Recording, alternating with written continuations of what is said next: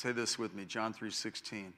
For God so loved the world that he gave his only begotten Son, that whoever believes in him will not perish, but will have eternal life. Wow. God didn't send his Son into the world to condemn the world. He sent him on a rescue mission. And that's a beautiful thing, isn't it? And I want to talk to you. As the Father sent Jesus to save us, Jesus sent the Holy Spirit to empower us. As I was studying and preparing for tonight, that phrase came to me. And the Father sent Jesus to save us. Jesus sent the Holy Spirit to empower us. Jesus actually foretold this, and we're going to go to 1 Corinthians chapter 12 and chapter 14. We're studying the 9 gifts of the Spirit Paul mentions to the Corinthian church that are still pertinent, still important for us today. And but I want to read a few verses that just I love so much. John chapter 14, verse 26, and John chapter 15, verse 26. And I think it's cool that they coincide because they're interchangeable. And whoever put together the chapters, you know, it's nice that it landed this way. Everybody say, but the helper. You know, we could just stop right there. Those 3 words. But the helper. You look at your situation and you can say, but the helper. You have a marriage problem and you can step back half a step and say, but the helper. You can face a difficult responsibility and you could feel overwhelmed and you could say, but the helper. Everybody say, but the helper. But the helper. Oh, I love that. The helper. Your help is on the way. When the helper, the Holy Spirit, whom the Father will send in my name, he will teach you all things and bring to your remembrance all that I said to you. John 15:26. When the helper comes, whom I will send to you. See, there's an interchangeableness about the Father. From the Father. That's beautiful, isn't it? The harmony of the Father, Son, and the Holy Spirit. That is the Spirit of truth who proceeds from the Father. He will testify about me, and you will testify also, because you have been with me from the beginning. So, the helper. Everybody say, but the helper. So God the Father, his Son Jesus, and the Holy Spirit, there's such a dramatic, amazing plan that the Father has in this end time hour. But I'm reading from the very inception of the church. When we read the Gospels and we read Acts and we read 1st and 2nd Corinthians and so forth, like we're going to a little tonight, it's a snapshot at the beginning. And it's the blueprint for all things to come. And since Jesus is the same yesterday, today, and forever, and he said, before Abraham was, I am. He said, if you've seen me, you've seen the Father. Boy, that's overwhelmingly good. And assuring that God has this stabilizing, beautiful plan laid out that we just tap into it and we submit to it and we sign up for it and we press into it. It being the kingdom of heaven, the kingdom of God, and the purposes of God and his plan. The helper will help us. He's the Spirit of truth, and he'll testify about Jesus, and then he'll help us to testify about him, and our lives will be a testimony. You know, as we were worshiping, I can't help but, you know, I look around as I'm looking up, and I see the body here. I see people, and I remember troubles you had, or trials you came through, or victories that you've had. And you know, we're to weep with those who weep, and we're to rejoice with those who rejoice. When one part of the body suffers, we all suffer. When one part's succeeding and doing well, we're to rally and rejoice, right? And everybody say, but the helper. The Father sent Jesus to save us. Jesus sent the Holy Spirit to empower us. Acts chapter 1, verse 8. In verse 5, he says, John baptized with water, but you'll be baptized with the Holy Spirit not many days from now. There's a salvation experience, and then subsequent to that, there's another experience called the baptism of the Holy Spirit. And God does not want us to be ignorant concerning spiritual things, the spiritual gifts, and the gift and the Holy Spirit himself. And in Acts chapter 1, verse 8, it articulates it so sweetly. It says, but you will receive power when the Holy Spirit has come upon you. Power to live in victory. Power to overcome temptation and the tempter. Power to forgive yourself. Power to press on in God. How did we get to this point? How are we here? How have we endured? Not by our human might, not by our rugged determination, but by this wonderful Holy Spirit. Right? Who was there at your bedside when you were suffering throughout post-surgery? It was the Lord there bringing you through. When you had alarming symptoms and the doctor came and pronounced such variables that were so harsh, and you just had to just say, oh God, oh God. I remember visiting Pastor John in the hospital and watching him come through, and seeing a victory in his life. And just the wonderful things God has done for all of us. He's so good. He's so good. Hallelujah. Thank you, Jesus, for being so good to us. Thank you, Jesus. We're so thankful to you. Thank you. Thank you for the salvation. Thank you for the infilling and the baptism of the Holy Spirit. Well, now let's go to 1 Corinthians chapter 12, verse 1. That's my introduction. 1 Corinthians chapter 12, verse 1. And it says, now concerning spiritual gifts, brethren, I do not want you to be unaware. Now that's my New American Standard. Now concerning spiritual gifts, the word gifts is in italics. Just a quick little mini lesson about translations. There are some that are word for word, there are some that are thought for thought, and then there are some that are paraphrases. And the King James and the New American Standard, the NIV, the New Living Translation, when they're translations, they're trying to be a word for word. This one, Charles Stanley really liked it. Other preachers have used the New American Standard. I love the New American Standard. The NIV, people love the New International Version. It came after I became a Christian. New Living Translation is helpful to get in touch with the thought that the Lord was presenting through these holy truths coming to us. And with this, when there's an italics, it means that word is not there, but the translators felt from taking this from Greek, this would help us, readers of English, to understand what was being said.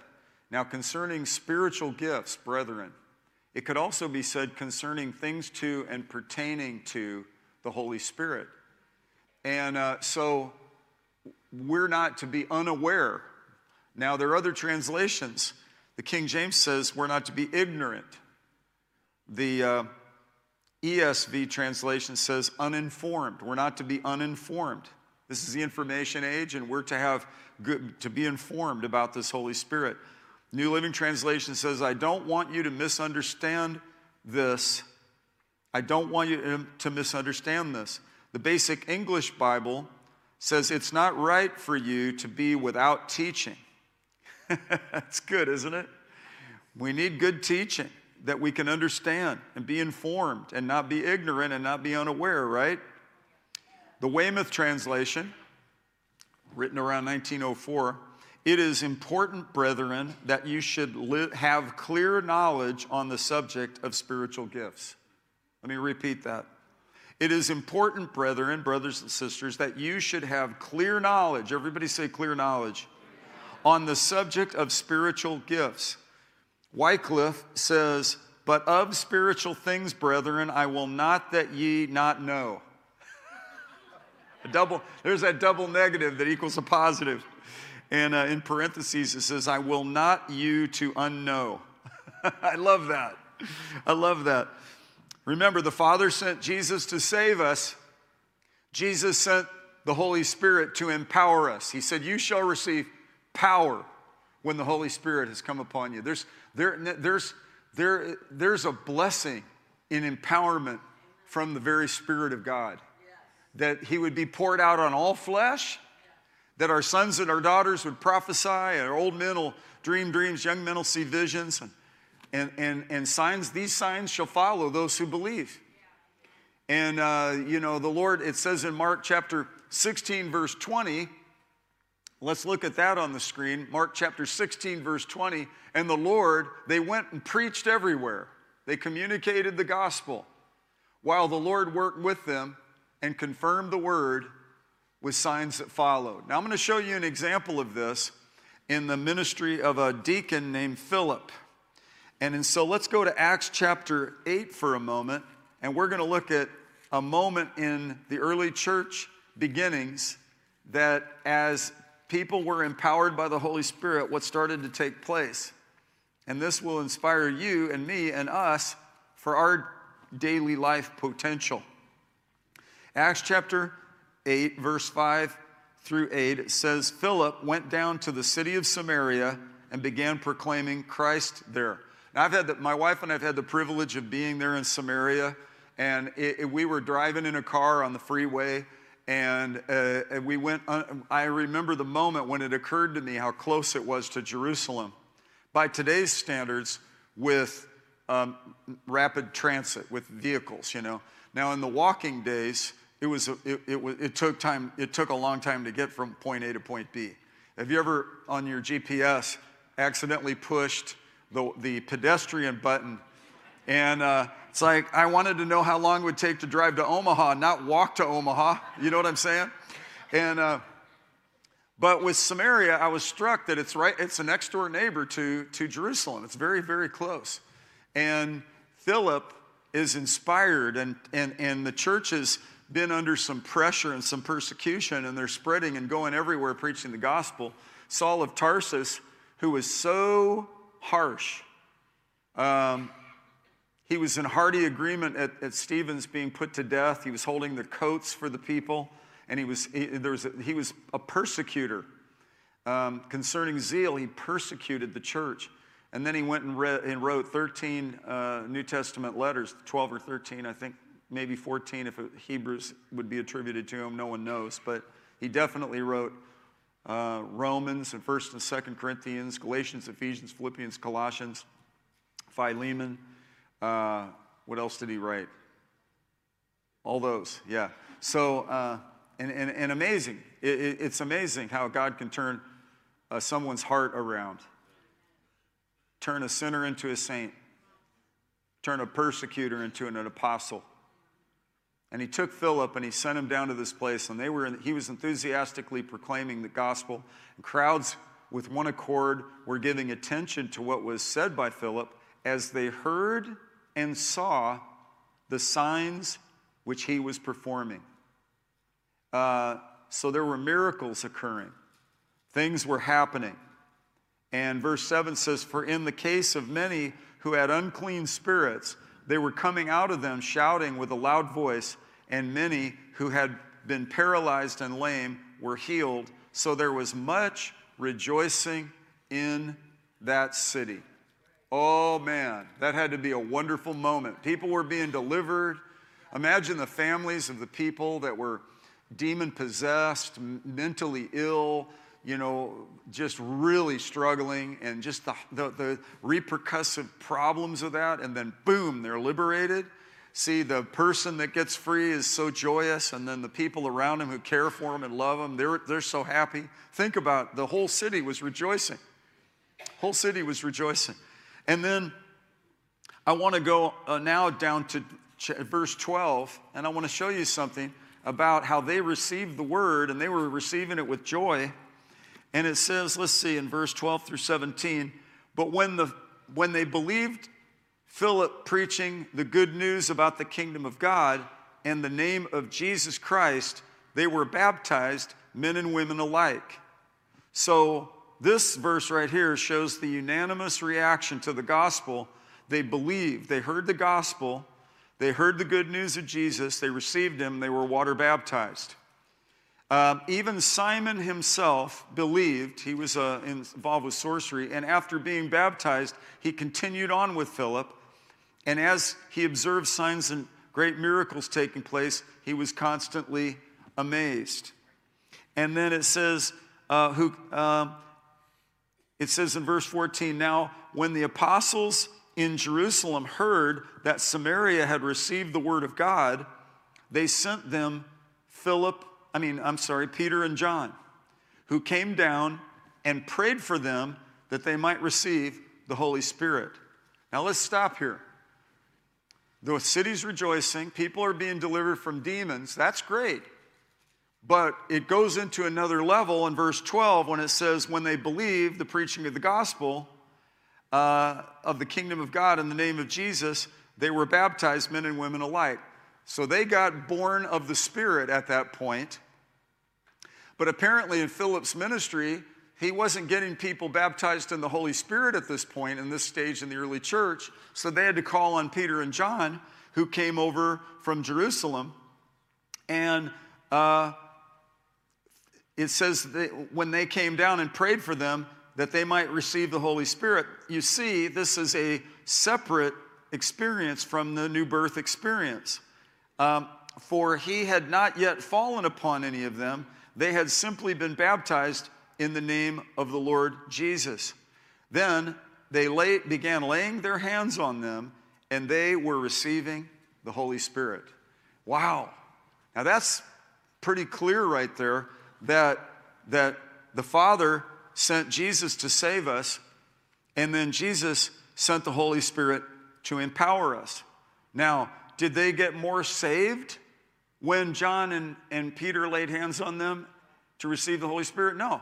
Now, they were actually born of the Spirit. That God had done this work, but yet there is this experience subsequent to or following the experience of the new birth. My testimony is I got saved November of 1972, and about 5 minutes later, I got baptized in the Holy Spirit. Now, my wife's testimony is different. She was raised in a denominational church that preached the gospel of Jesus. I wasn't raised in a denominational church, and I didn't hear the gospel of Jesus. I heard, information about God, but I didn't know you could be saved. I did have an experience at the Baptist church when I was a kid, and I think that was the seed that got things started. But I was so young. But she was young and really gave her heart to Jesus. And then in college days, right after college, she got baptized in the Holy Spirit, and she explains to me, her testimony is better than my testimony. Absolutely. Her experience is better than my experience. Yeah. So because she's saying, you never knew living the Christian life without the infilling of the Holy Spirit. Now there was a 5-minute period where I did, but hers was like 18, 19, 20 years. So she had a contrast to that.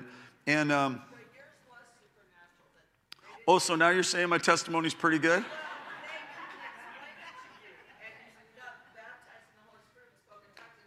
I don't know that Peter and John explained what was about to happen here. You don't see any explaining really. You just see laying on of hands and results.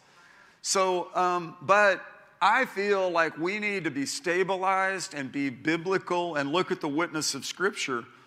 We see that the Samaritans were born again under the ministry of the deacon Philip. This was even prior to him, getting the calling into being an evangelist. And we see here that he preached Christ to them in verse 5. And, the Bible says that when Philip preached the good news of the gospel, salvation came to the Samaritans. And they gave heed, in verse 6, to those things which Philip spoke. So they took heed to the word. They acted on the word. And in 1 Peter chapter 1, verse 23, it says that we're born again. Look what it says in 1 Peter 1:23. It says, you have been born again, not of seed which is perishable, but imperishable. That is, through the living and enduring Word of God. So when they heard the word spoken through Philip, they were born again. And there was a new birth, and then yet the Holy Spirit hadn't fallen on them yet. This is what I love what, in Luke chapter 24, verse 48, Jesus said, look at what he says here. He's making this promise. He said, you are witnesses of these things. And then in verse 49, he says, and behold, I'm sending forth the promise of my Father upon you. I'm sending forth the promise of my Father upon you, but you are to stay in the city until you are clothed with power from on high. Now that was the admonition to the early church to go into Jerusalem, where they rented an upper room, and famously we read in Acts chapter 1 and chapter 2, where there were about 120 men, women, and children, including the Mother Mary, and they all were gathered together, the early apostles and other followers, after Jesus had suffered and died, and then he was missing from the tomb and resurrected, and he had ascended, and they were all praying. And suddenly there was a sound like a rushing mighty wind, and fire distributed on each of their heads, tongues of fire. And the next thing you know, they were going out of that upper room. They walked down the stairs, and then they went. How do I know they had stairs? Because elevators hadn't been created yet. I'm sure. They walked down the stairs. I don't think there was a fire pole. They walked down the stairs. So anyway, they went out, and people heard the gospel. They heard them declaring glorious things about God. When people speak in tongues, they don't speak to men, they speak to God. So they're speaking mysteries. But then they were hearing it in their own language. What were they saying? They were exclaiming how great our God is, and they were giving him praise and attesting to how good he is. Oh, it's wonderful.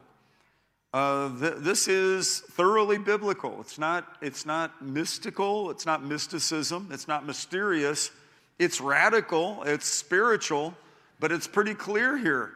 And like it says here in the Weymouth, it is important, brethren, that you should have clear knowledge on the subject of the spiritual gifts, of the things pertaining to and of the Spirit. So we're not to be unaware, uninformed, ignorant, or misunderstanding, but we're to have clear knowledge, right? I think it's good that I'm teaching this because we need to communicate this and share this. The movement that my wife and I experienced change in, they call it the Jesus movement, and a couple of things happened. Lost, disenfranchised kids that were out in the counterculture, drug, sex, and rock and roll thing were having an amazing encounter with Jesus and coming back to the truth of the gospel by millions and millions all over the earth. And then also concurrent with that, God was moving on the mainline churches and introducing the baptism of the Holy Spirit and the restoration of these things in the 60s and 70s. And it was holy, and it was a special time. And I thought it was special. My wife thought it was special, but we didn't know at the time that we were in a movement, but we were.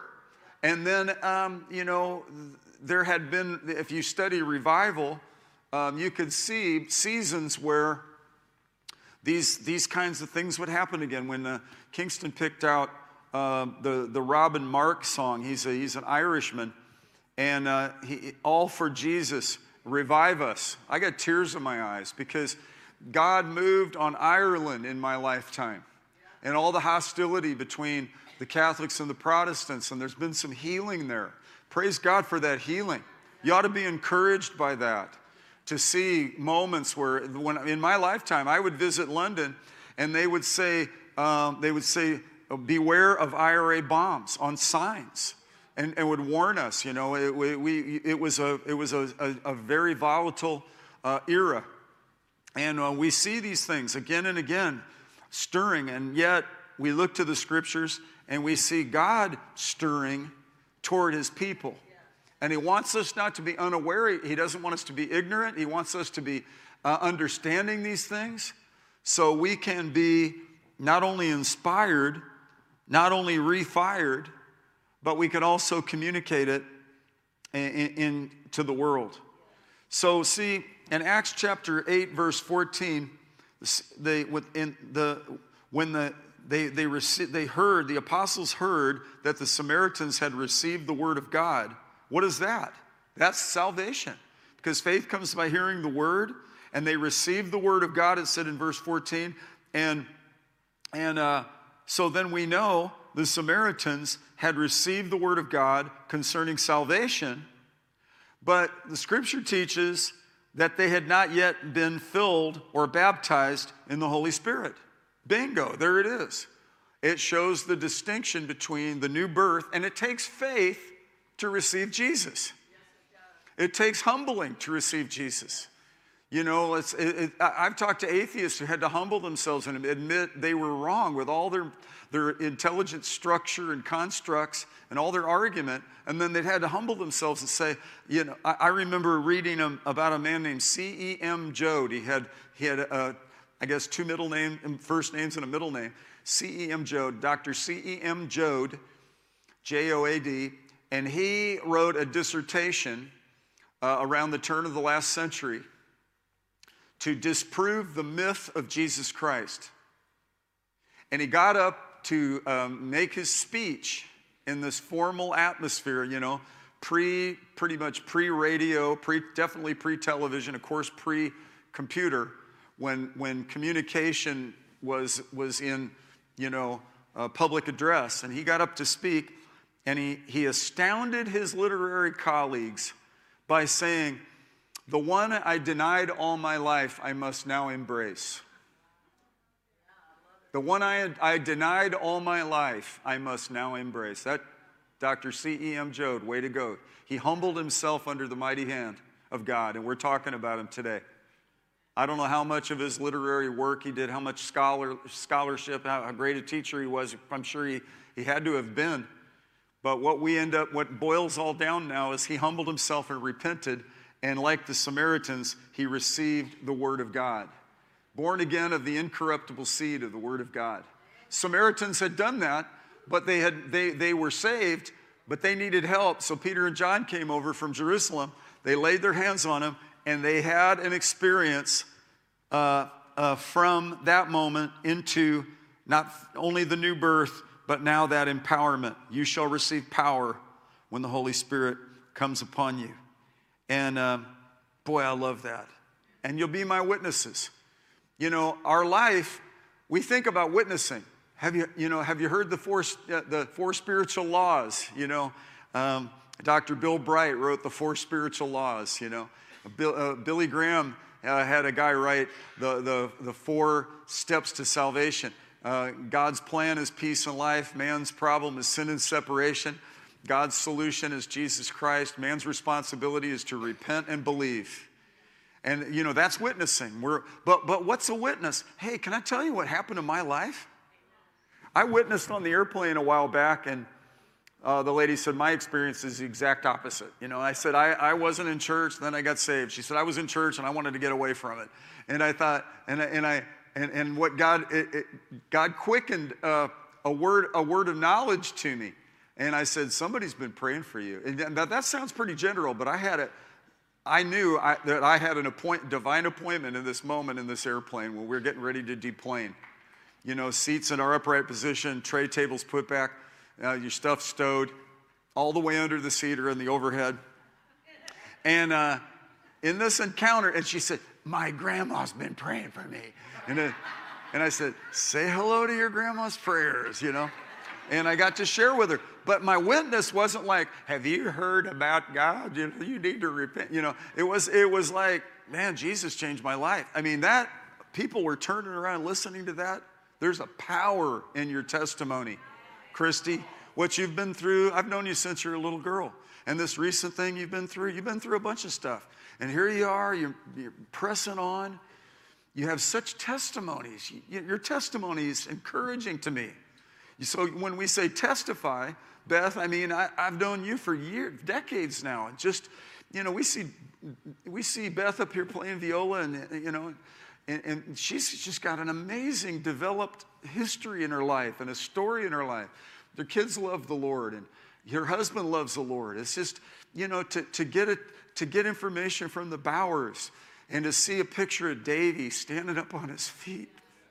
It just is an indication of how good God is. And I rejoice with them. I rejoice with Davy. God's given him another opportunity in life. It's beautiful. But a lot of us in here have had a second chance. A lot of us in here hit the skids and fell. And aren't you glad the Bible says the righteous fall 7 times and the Lord picks them right back up?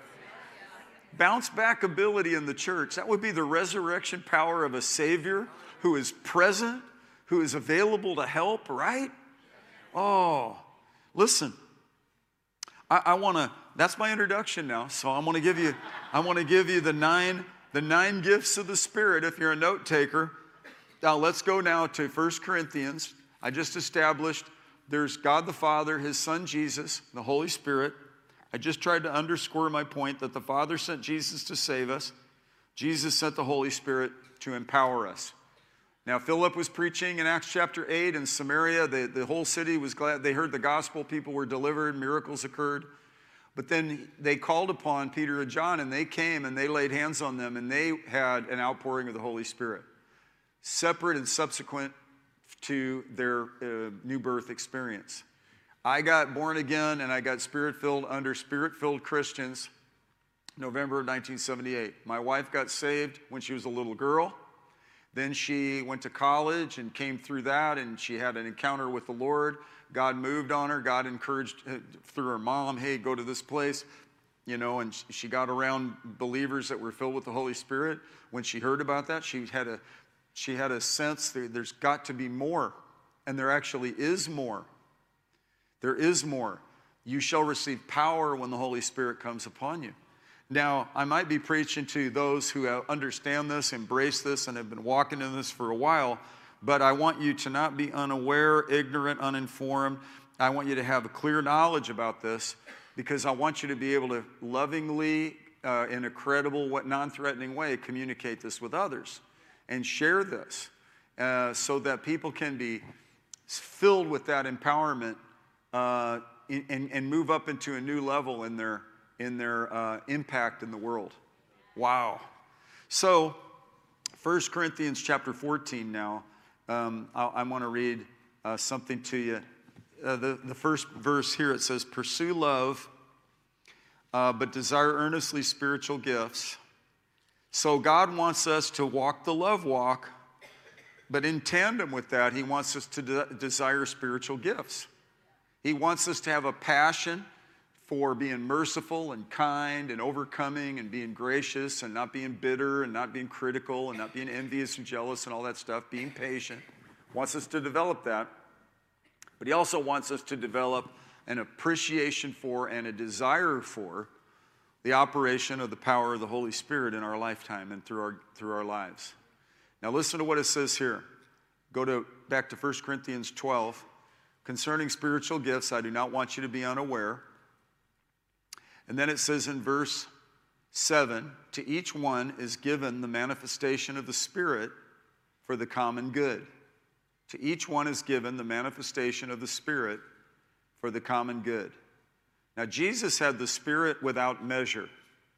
But the body of Christ, these gifts differ. They're varieties of gifts. It says in verse 4, but the same Spirit. There are varieties of ministries, but the same Lord. There are varieties of effects, but the same God who works all things in all persons. So Philip was proficient in winning those souls.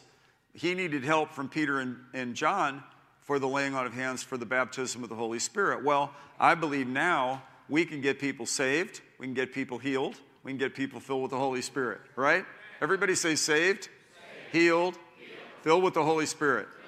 Didn't you hear that growing up, Virgil? Saved, healed, and filled with the precious gift of the Holy Spirit. Isn't that a phrase? And that is, boy, think about it. Think about it. That salvation, being healed, being delivered, what a position to be in. We're saved by the grace of God. We're healed by the stripes of Jesus. and we're empowered by the Holy Spirit, right? And then it lists 9 gifts. It lists 9 gifts, and I'm going to write them. I'm going to say them to you in an amalgamation of King James and New American Standard. Number 1 is the word of wisdom. Now, the word of wisdom, Pastor John, what's the definition for the word of wisdom? Hold on, I'm going to get your microphone. It's the mind and purposes of God. It's supernatural. It's a gift. And pertaining to what? It's the mind and purposes of God to show forth things that are to come, and it always uses future tense verbs to it. Okay, so now contrast that with the word of knowledge. Word of knowledge is the mind of God of present and past, which always uses present tense and past tense verbs. So, for example, when Jesus came on the scene, he saw and he had a word of knowledge about a guy named Nathanael under a tree.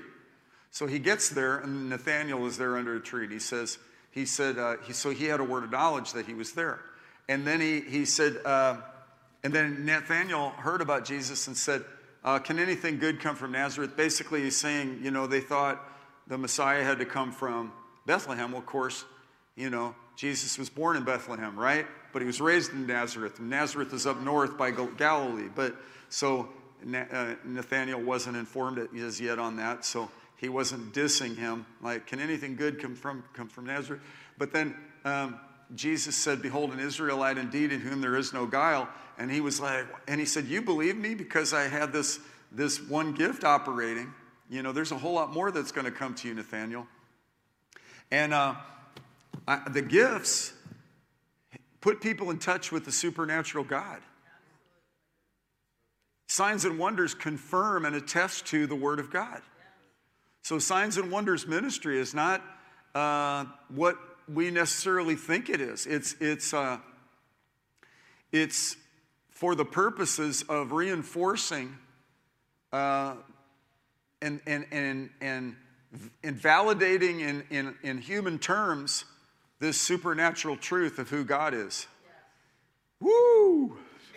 The city was glad, people got saved, people were delivered, people were changed. Hey, remember so-and-so, how down they were, how victimized they were, what particular set of troubles they had? Look at them now. I was talking to a gentleman yesterday, and he witnessed to an instructor in a class he was in. And it started out, it was real harsh and foul and mean, and he ministered to him, and one thing led to another, and he just stopped off at a church and went into the church after he heard this guy share with him. He went in there, and they just happened to be having a water baptismal service. He went forward, and he gave his life to Jesus, got water baptized, came back to class. This guy said he was no longer foul. He looked like a totally different person. And we saw that a lot during the Jesus movement, but I've actually seen it a lot since the Jesus movement. Because God showed me, look, man, whether there's a revival or not, the word is true. Whether there's a stirring or not, the Holy Spirit is present. Whether there's this big surge or not, the gospel gets people saved. The power of the Holy Spirit is available for today, right? And I'm telling you, I've had high times through all the seasons. And I'm not addicted to one particular thing. I'm not resistant when there's a spike and a quantum leap of spiritual activity called revival. I love it and I welcome it. And I'm also not obsessed with that. I'm just, because I learned the secret of being filled and going hungry, abasing and abounding, getting along in humble means and getting along in abundance. Say this with me: I can do all things through Christ who strengthens me. I can do all things through Christ who strengthens me. Hallelujah. So a word of wisdom is, this is what we should do. It's like Joseph. He had a prophetic, it was prophecy, it was interpretation of a dream, but it would be also classified as a word of wisdom.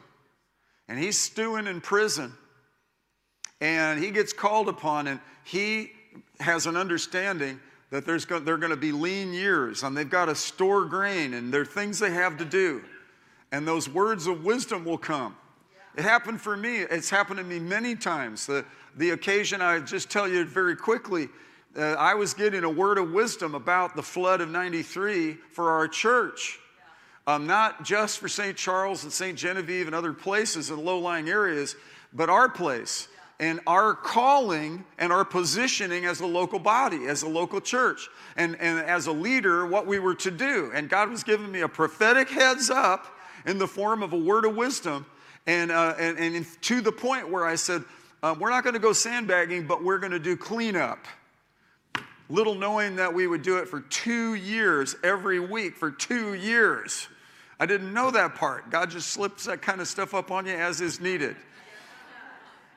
One time he told me to fast, and it was like 10 days, 10 one-day fasts for 10 days. You know, it's like, when can I finish, you know?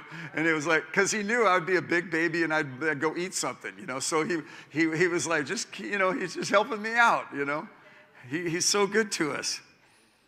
Word of knowledge. You pick things up in your spirit, and it's not psychic phenomena. It's not ESP. It's not extrasensory perception. It's not a familiar spirit. It's something from the Holy Spirit that's designed to point him to Jesus and give him, how did you know that? How did you know that? You know, and it's, well, Jesus, you know, and then it affirms that Jesus is thinking about him and caring for him, right? The gift of faith. Oh, I love the gift of faith. Gifts of healing, working of miracles. Actually, these 3 gifts have operated in the Bowers over the last 170 days. How many days has it been? 170 days.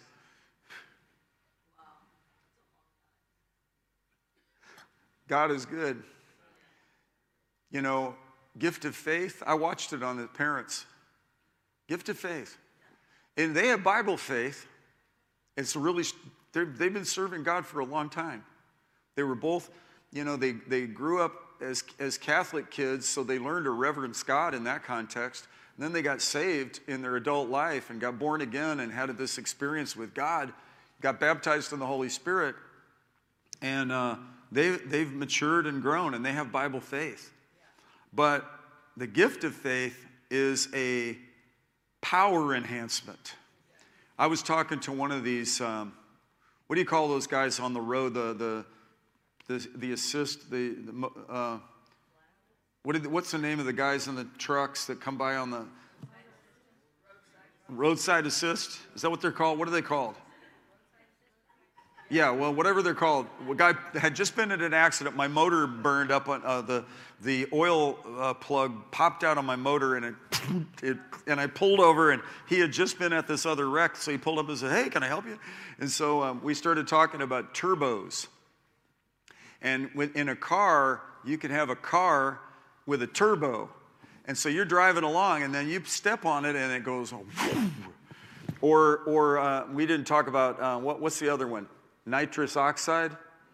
Now I'm way out. I have no idea what I'm talking about.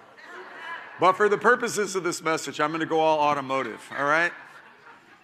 And you've seen it on Fast and Furious number 25, where they step on it and it's, you know, and it's this extra deal. Well, the Bowers have a real good motor. They're pressing on with God, and then God gave them turbo. God gave you turbo. God gave you turbo. God gave you guys turbo. He's given you that surge, that power surge. You shall receive power when the Holy Spirit comes upon you. Philip is preaching the gospel, then Peter and John come, and the Holy Spirit falls on the Samaritans. You can see it in Acts chapter 10 too. It happened in a number of occasions with the Ephesians, with the church at Ephesus. But the gift of faith, the gifts of healing, and the working of miracles. I'm going to just highlight it. Gifts of healing. I remember Marilyn Hickey from Denver, Colorado, Happy Church. She and Wally Hickey, real pioneer leaders in the Spirit-filled movement. She's still alive. She's in her 90s, I think.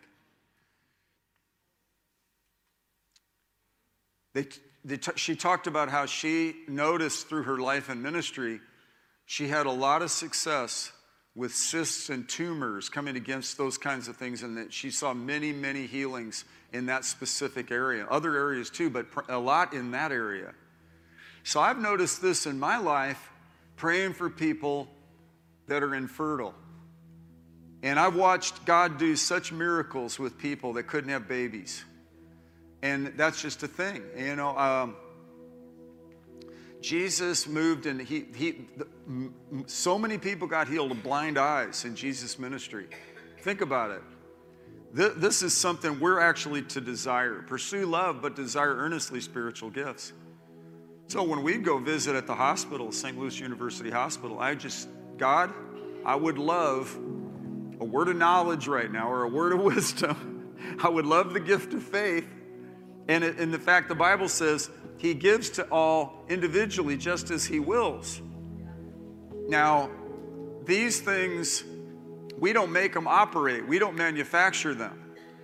But we want to understand them. And like it said, like I told you and started this message, he says, I will not that you not know. I will not that you not know. The Wycliffe translation. I will not that you not know. I will not you to unknow. That's so good. That's so trippy. It works for me. It is important, Weymouth, it is important, brethren, that you should have clear knowledge on the subject of spiritual gifts. Everybody say gift of faith. There was a minister that visited here in the early 2000s, and he turned to me and he said, you have a gift of faith for this church. I said, excuse me? Because I only saw the gift of faith in a certain sense of like healings. I thought it must just mean, because I had seen that operate in my life with people that were getting a death sentence, terminally ill, and that only had days to live. And I remember something would come, it came on me that was like that turbo, or that stepping on the gas, where you just know that you know that you know that you know. And it just gets on you. It's like, it's a spiritual confidence that's much greater than your basic Christian faith muscle, right? It's your motor superpowered. And boy, isn't that just something, isn't it great that would even be available? We should covet that. We should believe God for that. Gifts of healing, that we see more and more and more and more bodies healed, right? You hear people that are battling sickness, you pray for them and believe God for them, and they get to live 25, 30, 40 more years. Remember Hezekiah, he prayed, and God extended his years 15 years. And we've all lost battles, and we've all lost loved ones. Everybody dies, right? But we might as well just fight the fight of faith and stand on. Look, I've seen people die, so I'm not going to adjust my theology now and just succumb to whatever. I'm going to stand, take my position on the scriptures, right? I'm not going to let my beliefs stoop down to my experience. I want my experience to rise up to what the scriptures say, right? And I'm not, ignoring the wins and the losses. I'm just going right back to the Word of God and realizing that He's the same yesterday, today, and forever, that He watches over His Word to perform it, and that He gives a gift of word of wisdom, word of knowledge, gift of faith, gifts of healing, working of miracles, prophecy, discerning of spirits, various kinds of tongues, interpretation of tongues. Now see there, I almost preached all 9 of them. We have so much more to learn. Let's all stand up on our feet. I want you to say to somebody, pursue love. And then say to yourself, but I desire earnestly spiritual gifts. I covet them, I desire them. Lord, we're trusting you. Now, Lord, I pray for magnificent revelation. Let's lift up our hands just for a minute. And I want to sing that Rob and Mark song again, All for Jesus. And I just trust God that the outpouring of the Holy Spirit would affix upon this place. Everybody in this church that wants to be baptized in the Holy Spirit will get that experience. And they'll have that they'll have attesting signs and corresponding reinforcement to that. Oh, hallelujah. Let's sing this song. Let's sing it.